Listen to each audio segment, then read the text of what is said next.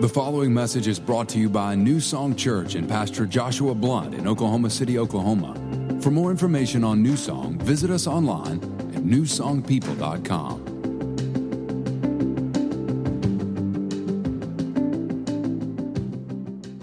Good morning, New Song Church. How's everybody doing this morning?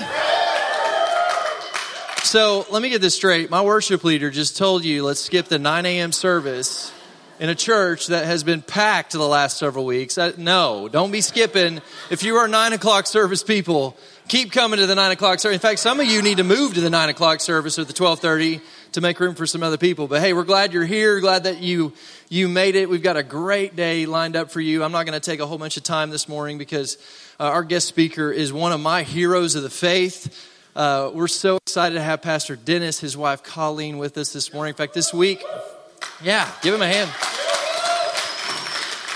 It really is, like, I don't throw this word around a lot because I think it gets thrown around a lot, but it really is surreal for us. In fact, this week I was telling Sarah, I was like, hey, just a reminder, we're going to our church this weekend, and Pastor Dennis Rouse is preaching at our church this weekend. Like, you have to know how crazy and far-fetched that felt for us about 15 years ago. Like, what God has done is amazing, and we're so grateful for what he's doing, and so excited to have Pastor Dennis. For those of you who don't know, he pastors Victory World Church in Atlanta, Georgia. They have several campuses, and he is a father of fathers. He is a leader of leaders. He's an incredible man of God, and I know he's got a powerful word for you this morning. So get out your notes, get out some paper, get out your phone, take notes. Turn to the person beside you and say, take some notes. Turn to the other person and say, if you don't take notes, you're a dummy. You are. You need to take notes. Note takers are history makers, right? So take notes this morning. And would you please give a standing ovation welcome to Pastor Dennis Rouse this morning. Thank you, man. Thank you. Thank you very much. Wow. Well, first of all, I'm so excited to be here. Colleen and I, we were supposed to leave on a plane at 1:50 in the afternoon yesterday, and we ended up leaving at 11 o'clock last night from Atlanta. So we got in at 2 o'clock in the morning. And then I made the mistake this morning of going to Starbucks right when the storm hit. And I'm driving through, flood waters and everything to get coffee from my wife, who I love dearly. And I told Josh when the power went out at 9 o'clock, I said, the devil just does not want this service to happen. And look at you. You are here on a Sunday morning in the middle of a storm. I love preaching right in the middle of a storm because you find out who really loves Jesus on Sunday morning. Come on, somebody. Y'all give yourself a hand. You are here. There are people that probably were thinking about coming, but they decided not to come, but you made it. So I'm glad you're here. First of all, I want to say to you how special it is not only to be here, but how special you are to have pastors like Josh and Sarah Blunt. I just love them. They're just dear people. We met them years ago when they were at Gateway Church and Children's Ministry, and he told me that he had been watching a little bit of our podcasts, and when they started the church, he contacted and said, hey, I wanted you to be a part of this and just help us as we get going. And we just love them as people. And it's so cool to see not only a husband that loves God and can preach, but a wife that can preach. And you got a little fireball over there sitting there. I got one too. And I tell you right now, you gotta know Jesus to be married to somebody like that. But we love your church. The presence of God. David just brought such a wonderful worship experience here this morning, the worship team. You have an amazing worship team. For this type of church, it's an amazing worship team. And I'm really looking forward to what's ahead for you, what's next for you. We've been at it for almost 30 years. And so we kind of know the stages that churches go through. How old is this church? Almost 4 years. Almost 4 years. You're way ahead of the growth curve. You're in the top 10% to even 5% of churches in America, and you don't even know it. But the 85% of churches in America are 100 people or less. And right now, across America, 200 churches a week are closing their doors. because so many people are drifting away from the gospel. So you understand that this is a very unique opportunity that you have here in Oklahoma City. And so I had a message that I was going to preach, and then the Lord shifted it in me a few days ago and gave me a different message for this day, because this is sort of, and hear me, I'm not an apostle, but this is sort of an apostolic message. And the reason I'm preaching this is because I know where you are in the stage that church is in, and I think this is going to help you in the next few years as you go forward. So I'm going to talk to you about how to have a healthy culture in your church. How to have a healthy culture. When I think about our church, as I said, we're 30 years old. We'll be 30 years old in February of this coming year, next year. And when I think about our church, when we were at your stage, one of the things that I started studying was this context of culture and how important it is to establish a culture, a healthy culture in a church. And that you have two paths you can go down in a church as you go forward. You can go about trying to grow your church in numbers, get a lot of people to come to your church, or you can go about trying to grow healthy people.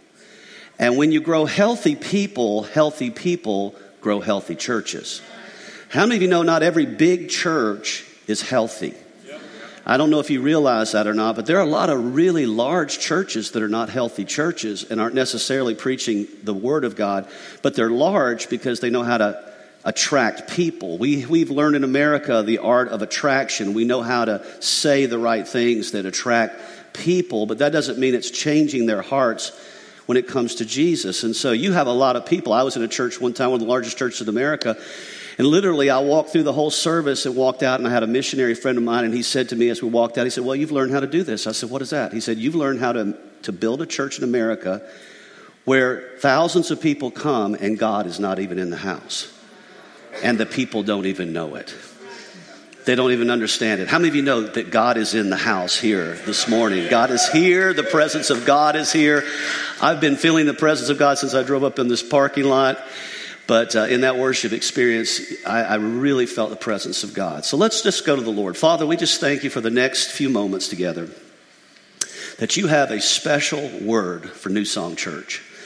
That this is a word that you want to impart, that you imparted to me years and years ago about culture, that I think will help this church take it to the next level. So, Father, would you open everyone's heart by the power of the Holy Spirit? Would you just begin to bring a fresh anointing on me as a communicator to help everyone clearly get this picture of what it means to have a healthy culture in Jesus' name. And everybody said amen. All right, so I started studying culture years ago. One of the things that I first looked at was the culture of businesses, because I noticed that every business has a culture. And one of the most fascinating cultures that I learned in business was Chick-fil-A. Do y'all have Chick-fil-A out here? Y'all like Chick-fil-A? All right, so Chick-fil-A started in Atlanta, and Truett Cathy started in Atlanta. And so we have them on every corner, and everybody knows Chick-fil-A in Atlanta. And if you know anything about fast food, you know that today Chick-fil-A is not open. It's not open on Sundays. It's open only 6 days a week, while all other fast food chains are open 7 days a week. And there's a certain culture, and you know this, when you go to a Chick-fil-A, whether you go inside or you go through the drive-thru, you have a different experience at Chick-fil-A than you do at McDonald's or Taco Bell or Burger King. Isn't that right? It's a different experience. It's fast food, but it's a different experience. And what's so interesting about it is that, you know, they just do studies on businesses. Forbes wrote a really interesting article on the culture of Chick-fil-A. And they said, you know, in business, from a business perspective, it's a phenomenon because one of the days of the week it's not open. And yet the top fast food chains in America, like McDonald's was the gold standard, would bring in an average of about $2 million a year, and Chick-fil-A brings in an average of over $3.5 million a year, and it's open one less day, and it's the fastest growing fast food chain for the last several years. It grows about 10% a year every year, and it just keeps growing. And yet when you go through Chick-fil-A, there's something different about the employees, there's something different about the service, and the food is good too. It may not be good for you, but it's good, right? And so, you know, I mean, you're driving through, they're standing outside, they're taking your order. There's nobody at McDonald's standing outside taking your order. It's pouring down rain. They see you coming out of the car. They run over with an umbrella. They come up to your table. Can I get you another iced tea? Can I get you something? They clean your table. There's just a high level of service and value that's in that culture. So I just started thinking, well, what is the culture that's in our church? When people walk into our church, what would set us apart from every other church that's in town? We all know that every church has a culture, and that culture sets the tone. So even though the preaching may be really good or the music may be awesome, if the culture is not where it needs to be, the church won't be healthy. Now, I looked up the word culture. Here's the definition. It's a way of life of a group of people. The behavior, the beliefs, the values that people generally accept without even thinking about them. In other words, this is just who we are. This is who we are at New Song. We are this kind of people. We are this kind of a culture. When we started to build our church, the Lord gave me a word out of Matthew, and this is in Matthew chapter 16, verse 18, where he's having this talk with Peter, and Peter's discussing with Jesus, and Jesus asked him, "Who do you say that I am?" And we all know Jesus said, Peter said, "You are the Christ, the Son of the living God." And then here's what Jesus said. He said, "And I say to you that you are Peter, and on this rock," not on Peter, but on what he just said, "I will build my church, and the gates of Hades," or gates of hell, "shall not prevail against it." Now, I'll just be honest with you. I travel a little bit, not very much, but I know a lot of pastors. I've been in a lot of churches, and I've seen a lot of churches. And I've seen way too many churches where the gates of hell are prevailing against the church, where all hell breaks loose in church. And really, you don't see the victory in people. You don't see the victory in the lives of the people. You don't see the victory in the church itself. Most churches are not experiencing the victory. But he's saying that when you build it right, when you build the church right, that hell has no chance against that church. It has no chance. Now, when Jesus was talking about building, he also made another statement in Matthew chapter 7. He says, when you're building your house, make sure you build it on the rock.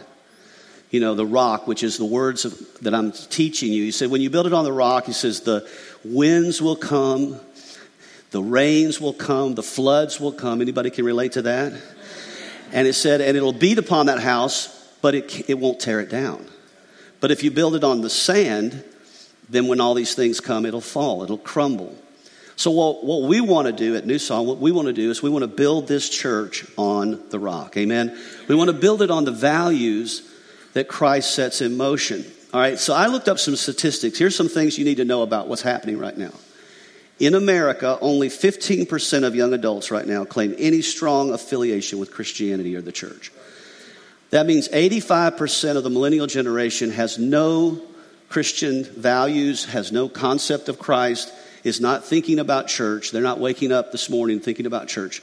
85%. That's why you will see in election, as the election year comes around, that age bracket will vote typically socialistic values in our country. Bernie Sanders had 80% of the millennial vote the last time around. It's hard to even imagine in our minds how America is moving in that direction, but that's the direction it's moving in because the church is not prevailing. The church is not prevailing. The United States now has more secular, unchurched people than most of the nations of the world. The third largest mission field is now the English-speaking world. Currently, only 6% of adults over the age of 18 find faith in Christ. In other words, if you haven't found faith in Christ, why children's church is so important. Because if you haven't found faith in Christ by 18, 94% of the people will never find Christ after that. That's the statistics. Approximately 200 churches are closing their doors every week in America, and the fastest growing religion in America is not Christianity, it's social justice. Social justice is now taking the place of Christianity in the eyes of young Americans. And so they've made it their religion. It's a do-good thing. It's a thing to do good, and we believe in social justice. How many of you believe in social justice? But it is not what we worship. And what happens is when that becomes your religion, really you kind of throw morality out the door. And it's all about doing good instead of being good. Amen? How many of you know we need to be good as well as do good? The Bible says the throne of God is built on two principles, righteousness and justice. The throne of God is built on two principles, righteousness and justice. Doing right, living right, and then doing right. And so when you start to make one the thing that you worship, you eliminate the other one, you get out of balance. That's why you see the Republican Party all about righteousness, the Democratic Party all about justice, and both of them are missing the mark. It has to be righteousness and justice that you build the throne of God on. Y'all all right out there?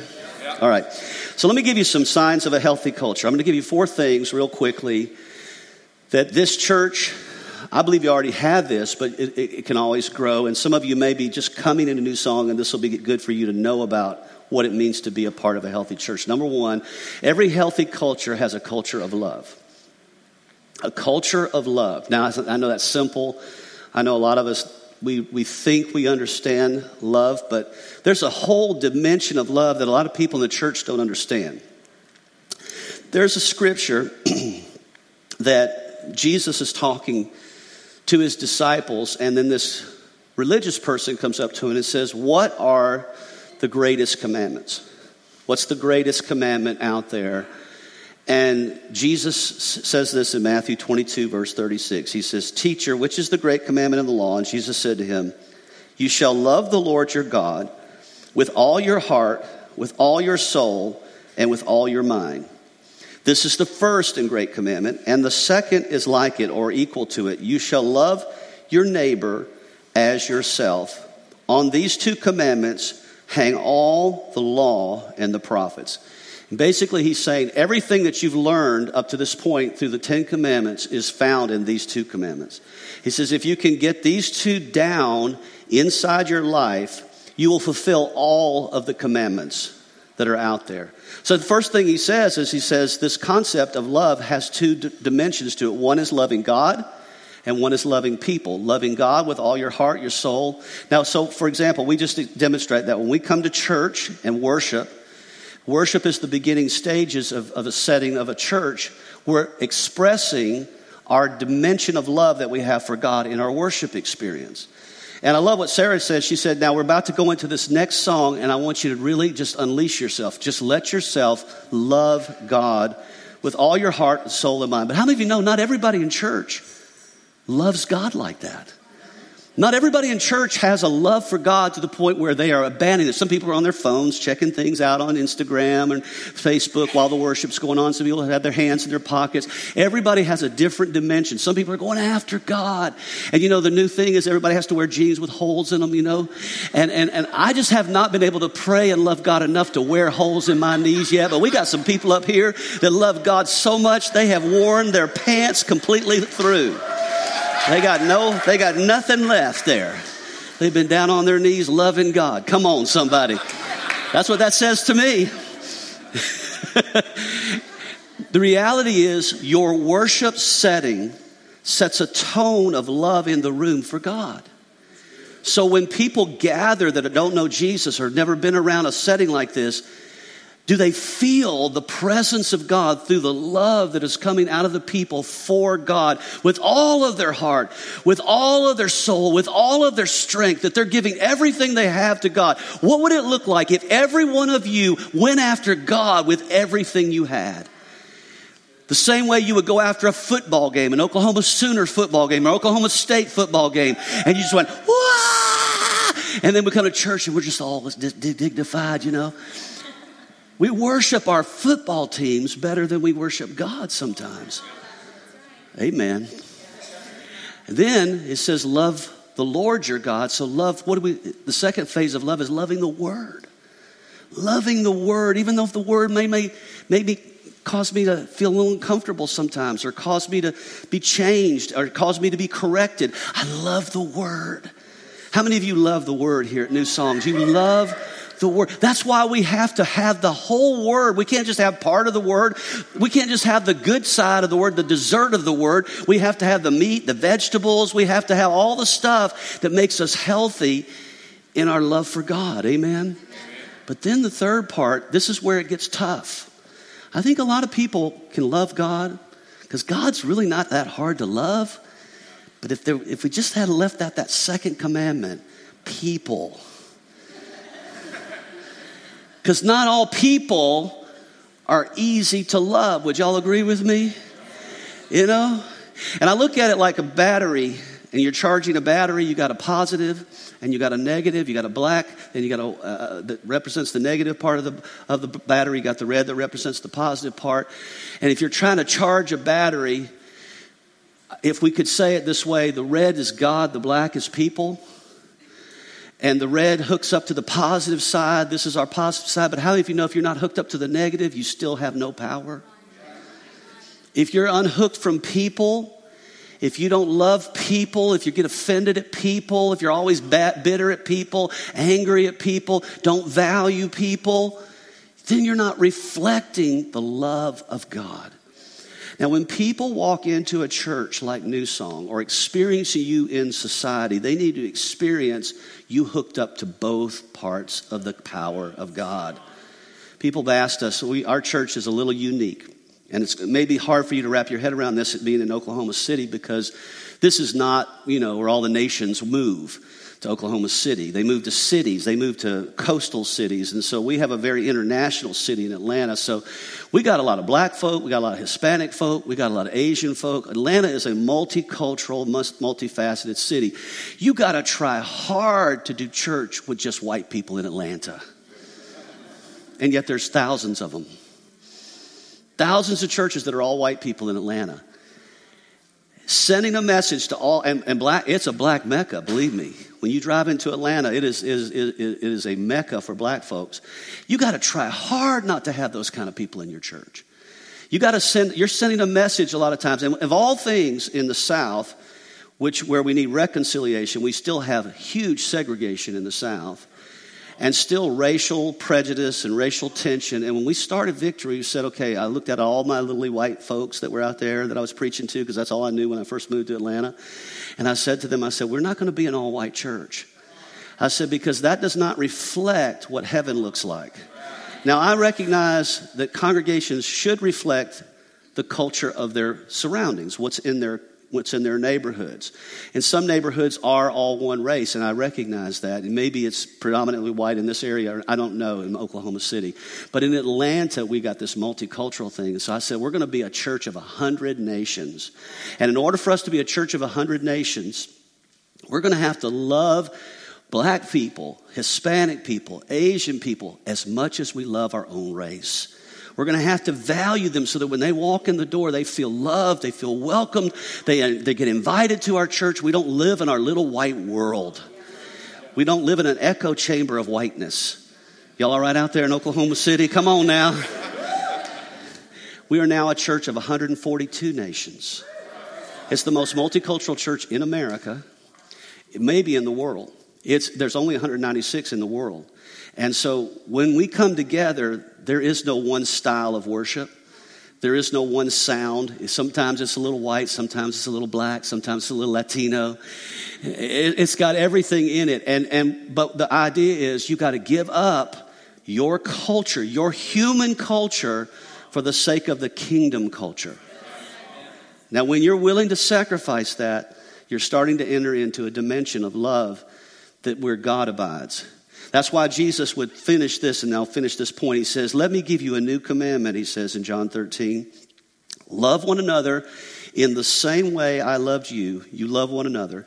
This is how everyone will recognize that you are my disciples, when they see the love that you have for each other. All right, so it's not how much faith you have. It's not how much you read the word. It's not how much you go to church. It's how much do I love and value people. Amen. Value poor people, value rich people, value other nations, value your enemies. Just love people. I'll just ooze out a new song. Can I tell you something? That you start loving people when people say, how did you get so big? We just love people. When you love people, people are thriving for love. They're looking for love. Where is it? And they're going to find it in this church. Amen? Amen. Secondly, you have to create a culture of servanthood. Now, one of the most fascinating things about Jesus that always fascinated me is when we think of Jesus, it's hard for us to wrap our head around God becoming a man. It's hard for us to wrap our head even more around a man humbling himself, so much so that he becomes obedient even to the point of death on a cross. And we see Jesus not on a chariot drawn by white stallions with gold and pomp and circumstance, but riding in on a donkey. And when they confront Jesus and he starts talking to them about greatness, he said, the greatest of all is the servant of all. In other words, leadership is not about people worshiping the leader. It's about the leader serving the people more than anyone else. When you have people with a heart of serving in a church, it creates a culture of serving. It's a culture of Jesus. It feels like Jesus. Now, in every church, you have two types of people. In every church, you have two types of people. You have people that go to church, and then you have people that are the church. And there's a whole different thing between people who go to church and people who are the church. Let me ask you, which one are you? Did you just get up to go to church this morning? Is church a location, a building, a place you go to for Sunday morning worship? Or is church a lifestyle that you live, and when you come to church, you come to serve, not to be served? All right, so they asked Jesus this, and this is what he said in Matthew 20, verse 26. It shall not be so among you, those of you that understand this. He says, whoever desires to become great among you, let him be your servant. Whoever desires to be first among you, let him be your slave, just as the Son of Man did not come to be served, but to serve and to give his life as a ransom for many. In my study of the church, there's a principle called the Pareto principle, 20-80 principle, where 20% of the people do 80% of the work. 20% of the people are the servants in the church, and the other 80% just sit and watch. They just sit and watch. It's like a sporting event. They just kind of watch the game. They watch the show. They watch the service. And, you get into church our size where you have thousands of people. There's a lot of just, crowd out there. They're just watching. They're not participating. They're not serving. They're not learning to live like Jesus. That's why in our church, when you become a member, you have to serve. We don't give you an option. Well, you don't have to serve. We understand you don't want to serve. No, you have to be. If you're going to join the church, you have to serve somewhere. And if they say, well, I don't want to serve. Well, that's fine. You can keep coming to church. You just can't be a member of Victory. Because we equate membership with servanthood. We equate it with servanthood. We're going to create a culture, and our culture is serving. Our culture is not watching. Listen, we've got a limited amount of time on this earth before Jesus comes back. We don't have time to mess around sitting in a church service, watching a church do their thing on the stage. We are here to be the church. So therefore, everyone serves. Everyone serves somewhere. So when you come into a culture of servanthood, when people walk in that have never served in a church, they say, in order to be a part of this church, I better get busy. I better find a place to use my gifts and my talents in the church and not just for myself. That's really why Sunday, Sunday's the first day of the week. Biblically, it's the first day of the week. It shifted from Saturday to Sunday to recognize the resurrection of Christ. But on the first day, God requires the first of our talents, our time, our treasure in our church before we ever go out and work for ourselves. And when you put it first, when you give your time, your talent, your treasure to God first on Sunday, then the rest of the week goes pretty well in your business. But if you put church as this day of rest, I'm just going to sit here and watch. I'm not going to serve. Saturday's your day of rest. Come on, somebody. Saturday. You can rest all you want.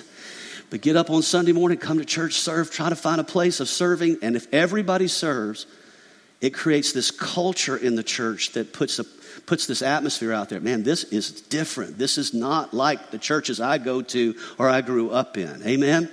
The third one is to have a culture of generosity. So you have a culture of love, you have a culture of serving, and then you have a culture of generosity. Now, again, you have two kinds of people in the church.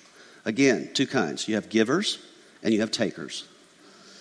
You have givers and then you have takers. And you have to decide which group you're going to be associated with. Am I going to be on the giving side or am I going to be on the taking side? Am I going to be here just to get, receive, have somebody watch my children, get a good word, but I never give, I never participate? Or are you going to be on the giving side where you tithe, you give, you sow, you do all the things that the Bible says to do?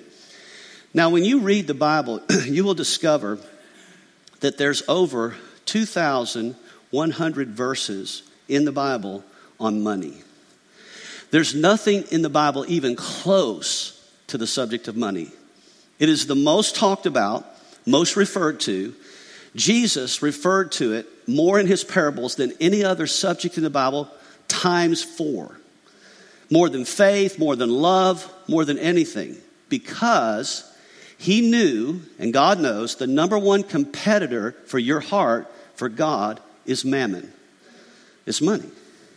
Because once money starts to get involved in your life, it starts to make decisions for you. It starts to guide you. It makes where you're going to work, what you're going to do for a living, how you're going to live your life. And the more you make, the more options you have. And you can suddenly find out that there's other gods to worship. There's the lake god. There's the beach god. There's the boat god. There's the sun god. There's the shopping god. There's all kinds of gods that draw us away from God. So God puts in his word from the very beginning,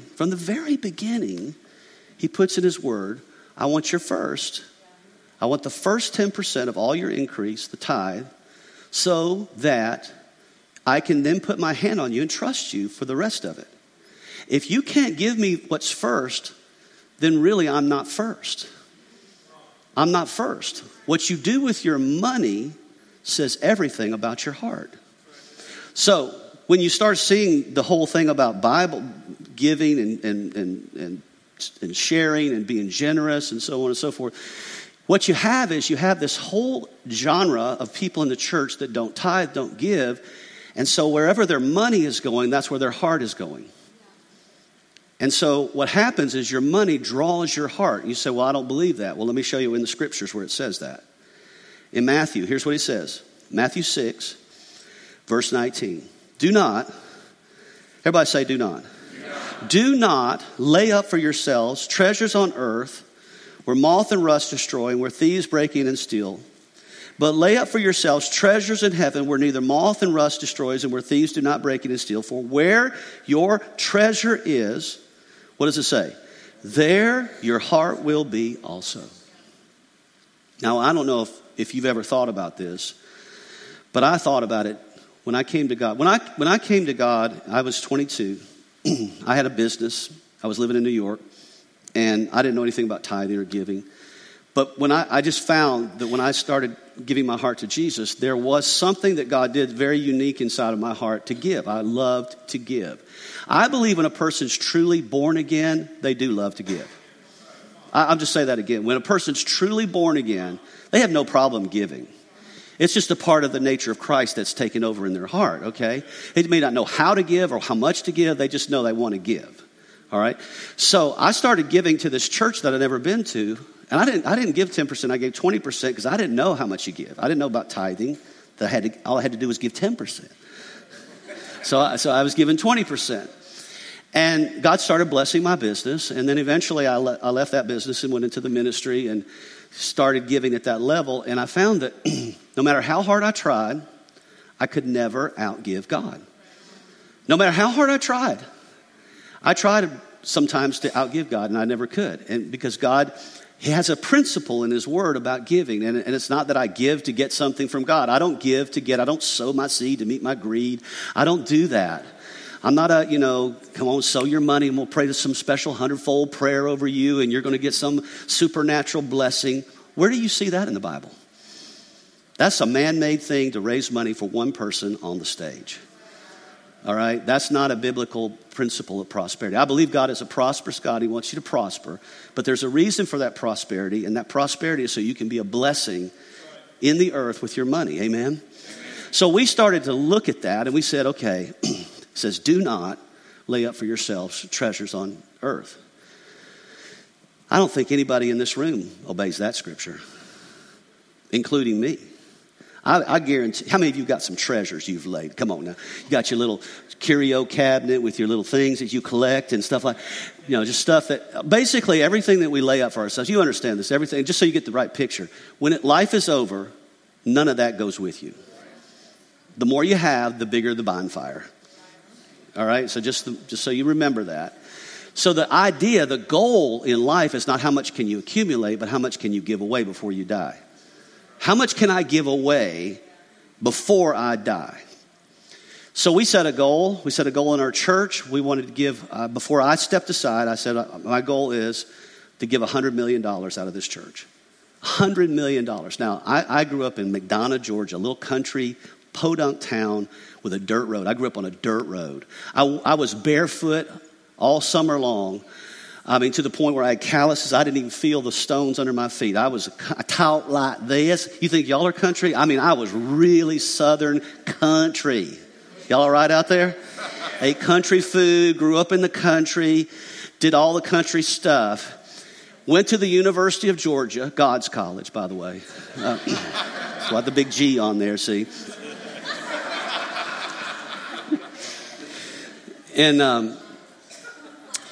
the whole time in college, all I was thinking about was becoming a businessman, making lots of money. Never in my wildest dreams did I think I could participate in something that would give away $100 million. All right? When we started the church in 1990, the first year, the whole year, we had 50 people. $50,000 come into the church. The whole year. That's how much came in the first year. So we basically lived off of our savings. We had 100 people at the end of the first year, 200 at the end of the second year, 300 third year, 100 people a year. That's how we grew. Until we hit year number 10, and then it just kind of exponentially started growing. Now we're about 16,000, and we have a lot of people in the church. But little by little, we just made a decision. All right, we're going to give out of our church 20%, at least 20% of every dime that comes into this church, we're going to give it into missions. We're going to give it into missions. All right, so now we're 29 years in. We've given over $70 million into missions from our church. $70 million. All right? You can't give $70 million unless you have people in the church that are generous. Did you hear what I just said? Now, you say, well, what's your lifestyle like? I live in the same house I've lived in for 20 years that we paid $224,000 for, and we still live there. All right, we're not living in a big mansion behind a gate somewhere. We live at the level that we can keep giving more and more and more. Are you following me? Yeah. You don't live to get more stuff. You live to give. And when you have a heart to give, it catches on with people. It's something that catches on with people. Let me ask you a question. Are you tithing? Tithing is like the elementary beginning of giving. Giving the first fruit of all your increase is just saying, God, I trust you with you're first. I'm just giving this to you to let you know that you're first in my life. And then the rest of it, the offering, you can't really give an offering until you've given the tithe. Your offering is up to the love. Your tithe is your trust for God. Your offering is your love for God. And so when I'm thinking about how much do I want to give, I'm not thinking in terms of the bare minimum. I'm thinking how much can I sacrifice for the cause of the kingdom? Amen. All right, so you have to have a culture of generosity. And then finally, you have to have a culture of faith. Now, I usually lead off with a culture of faith, but I felt like the Lord said to close with a culture of faith because of the stage of this church. You're in a stage right now where you're coming up. Now, I want you to listen carefully because this is important. You're coming up to the brink of the promised land. Now, it's hard for you to recognize this yet because until you've been in the promised land, you may not know what that looks like. But when Israel was right up to the brink of the promised land, they were about to enter into the fullness of where God was calling them to. They realized in order to get there, we're going to have to fight some battles. We're going to have to fight some battles. We're going to have to go through some wars. And we're going to have faith to obtain the promised land. We can't just walk in and it's going to be easy. All right, so right now you're in Noah's Ark, which is a good place to be when it's raining, right? Right, you're in Noah's Ark. I think that's what they call this building. And that's ironic, isn't it? But you're in Noah's Ark. You're here. You have 3 services. You can grow to a certain dimension here, but that's about it. But at some point, you're going to have to buy land, and you're going to have to build a building. Now you say, yeah, that's what we're going to do. Yep. Now, how many of you recognize in order to do that, you're going to have to up it up a little bit? You're going to have to amp it up a little bit. And this is the thing we told our congregation. There's a season where churches go through where they require sacrifice. We have a motto in our church: simplicity, sincerity, and sacrifice. Simplify your life. Learn to live with a simple character and a sincere character, and then learn to live sacrificially for the sake of others. At some point, God's going to require for you to sacrifice something. All right? In order for you to do that, you're going to have to be a person of faith. You're going to have to trust that God's will is greater than what you want for your life. And so churches, when they get to the brink of building buildings or buying land or things like that, you're not quite there, but you're right at the brink. When they get it to that place, it's are they going to go in? Are they going to possess the land? Or are they going to say, the giants are in the land, the economy's going bad, I don't know what's happening now, I don't know if it's time for me to really sacrifice. And no, I think I'm just going to back off right now. I'll let others make the sacrifice. So I know 2 kinds of people in the church, 2 kinds. There's Moses generation people and Joshua generation people. It has nothing to do with your age. Okay, by the way, it's nothing to do with your age. It has to do with your faith. The Moses generation, when they got up to the promised land, they couldn't go in because they didn't have the faith to go in. So when they sent out the spies, the 12 spies, there were only 2 that came back with a good report, Joshua and Caleb. They said, we are well able to obtain the land because God said to us, this is the time to possess the land. The other 10 said, no, we can't do it right now because the obstacles are too great. The situation is too, it's just not right for it. We're like grasshoppers in the sight of these giants. We can't do it. And so they did not possess the land, and they had to wander for 40 more years until God raised up another generation to take the land. I wish I could show you how many churches have been wandering for 40 years, trying to obtain the land, but the people aren't willing to go in and possess it. They start to whine and complain. It's too hard. They're asking for money too much. They're talking about this. And I like a small church. Where do you get in the Bible that God wants churches to be small? That's not about God. That's about us. I want it to be intimate. I want it to be social. I want to know everybody. Well, I'm pretty sure that God wants to reach as many people for Christ as he can before you die. Come on, somebody. Which means you got to put up with people. You got to put up with people that are ornery, people that are not good, people that are coming with all kinds of sin in their life. You got to put up with all that stuff if you're going to possess the land. So we all know that this is a principle. It's called a 10-to-2 principle. For every 2 people in faith, you have 10 that are not.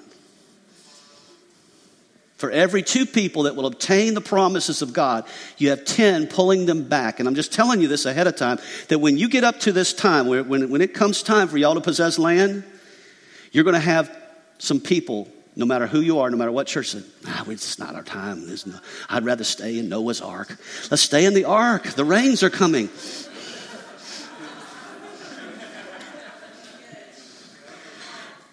Will we be people of faith? Will we obtain what God's called us to obtain? So here's what God says. Hebrews 11:6. Without faith, it is impossible to please him. For he who comes to God must believe that he is, and that he is a rewarder of those who diligently seek him. All right, so here's the challenge, New Song. The challenge lies ahead. Will I believe God is who he says he is? And will I believe that he will reward us if we will walk by faith? How many of you are ready to obtain the land? You're ready to enter into the promises of God? 4, 5, 6 of you. 10-to-2. Come on, 10-to-2. How many 2s do we have in the room? When you start talking about that, all of a sudden the whole reality starts to set in. We're not just going to be a nice church. coming to church on Sunday morning. We are a church of people that are ready to set a culture to change this city, to change the environment around us. I want you to bow your heads and close your eyes for just a moment. I want to speak a prayer over you.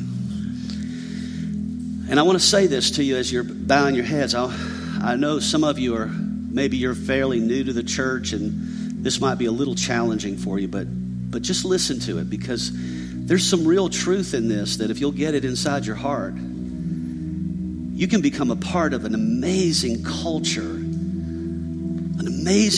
here at New Song that could do some significant damage to Satan's kingdom on the earth. This church is not just about growing a little bit at a time. It's about reaching and touching the whole community around you with the message that you have inside the hearts of the people here. Father, I'm praying right now that you're beginning to put that seed of culture inside this church. You're beginning to show us how to value and love people outside of ourselves more than we just love ourselves. Showing us how to have the heart of a servant, God, loving to serve in some capacity in this church and outside of this church. We just serve, God. Help us to be generous. Break any love of mammon off of us, God. Any spirit that has controlled us with money or kept us from tithing or giving in this church. And Lord, help us to have the spirit of faith, the gift of faith, that when it comes time to take this church to the next place, the next level, God, that there is a seed inside of us that's well able to possess that land. We're well able to take on this challenge that lies ahead. Now, maybe there's some of us here that we're not completely surrendered to Jesus yet. And so I just want you to speak to us right now before we go home today. And if there's anyone here that has not fully surrendered their heart to Christ, maybe they believe in you, but they've never fully given their heart over to you. Maybe they need to say, I need to repent of sin in my life. I need to get my life right with God. With every head bowed, every eye closed, I'm not going to call you out or embarrass you. I just want to pray with you right where you are. But if that's you, if you would just acknowledge it to God by lifting your hand, saying, that's me, Jesus. That's me. That's me. Thank you, Jesus. Thank you. I'm going to lead us in a prayer. And if you would like to pray this prayer with this New Song, just pray. Believers, pray with me. Let's say it. Jesus, right now, I repent of my sins. I ask you to forgive me, cleanse me from anything in my life that's holding me back from you. I believe you are the Son of God who died for my sins and who rose from the dead. Come into my heart, drive out all the darkness and replace it with your love. Today, I surrender my life to you in Jesus' name. Let's lift our hands to him now. Lord, we surrender to you. We give our whole heart to you right now. I pray that you're going to do a mighty work here at New Song, God, through these people. And we thank you for it in Jesus' name. And everybody said amen and amen. God bless you.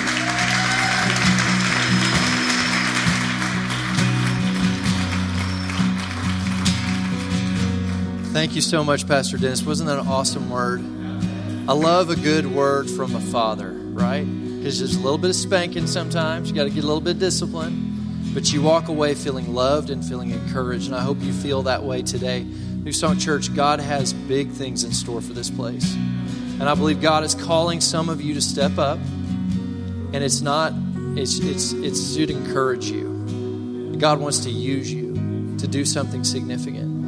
And the next days, we say this all the time at this church, our next days are our best days. And there are big, good days ahead of us coming soon. So, Pastor Dennis, thank you so much. That was an apostolic word. We receive it. Thank you so much. Let's give Pastor Dennis one more hand. Thanks for listening to this week's message from New Song Church. If you have a prayer need or would like more information about New Song, you can email info@newsongpeople.com. If you would like to partner with New Song through giving, go to www.newsongpeople.com/give. And if you want to stay connected to New Song, you can find us on Facebook, Instagram, and Twitter by searching for New Song People.